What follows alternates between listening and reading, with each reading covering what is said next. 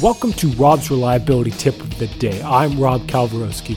This week's tips focus around electrical reliability with my guest, Paul Baker. If you haven't yet, check out robsreliability.com, and here's today's tip. Cables are a big one that I see all of the time, that people go, oh yeah, well, everything's good. They don't do anything. They don't test their cables. They don't do anything. They lose a cable. That cable might feed the majority of their facility, or all of their facility for that matter. And it may be, it was put in the 60s or 70s.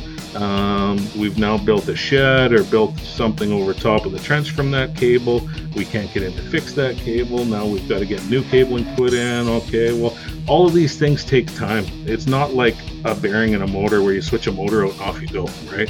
Or switch the bearing out and off you go, or whatever. So I guess to answer your question, it's in my opinion, it's a huge risk for most companies, and it's not something that people are looking at closely enough, in my opinion.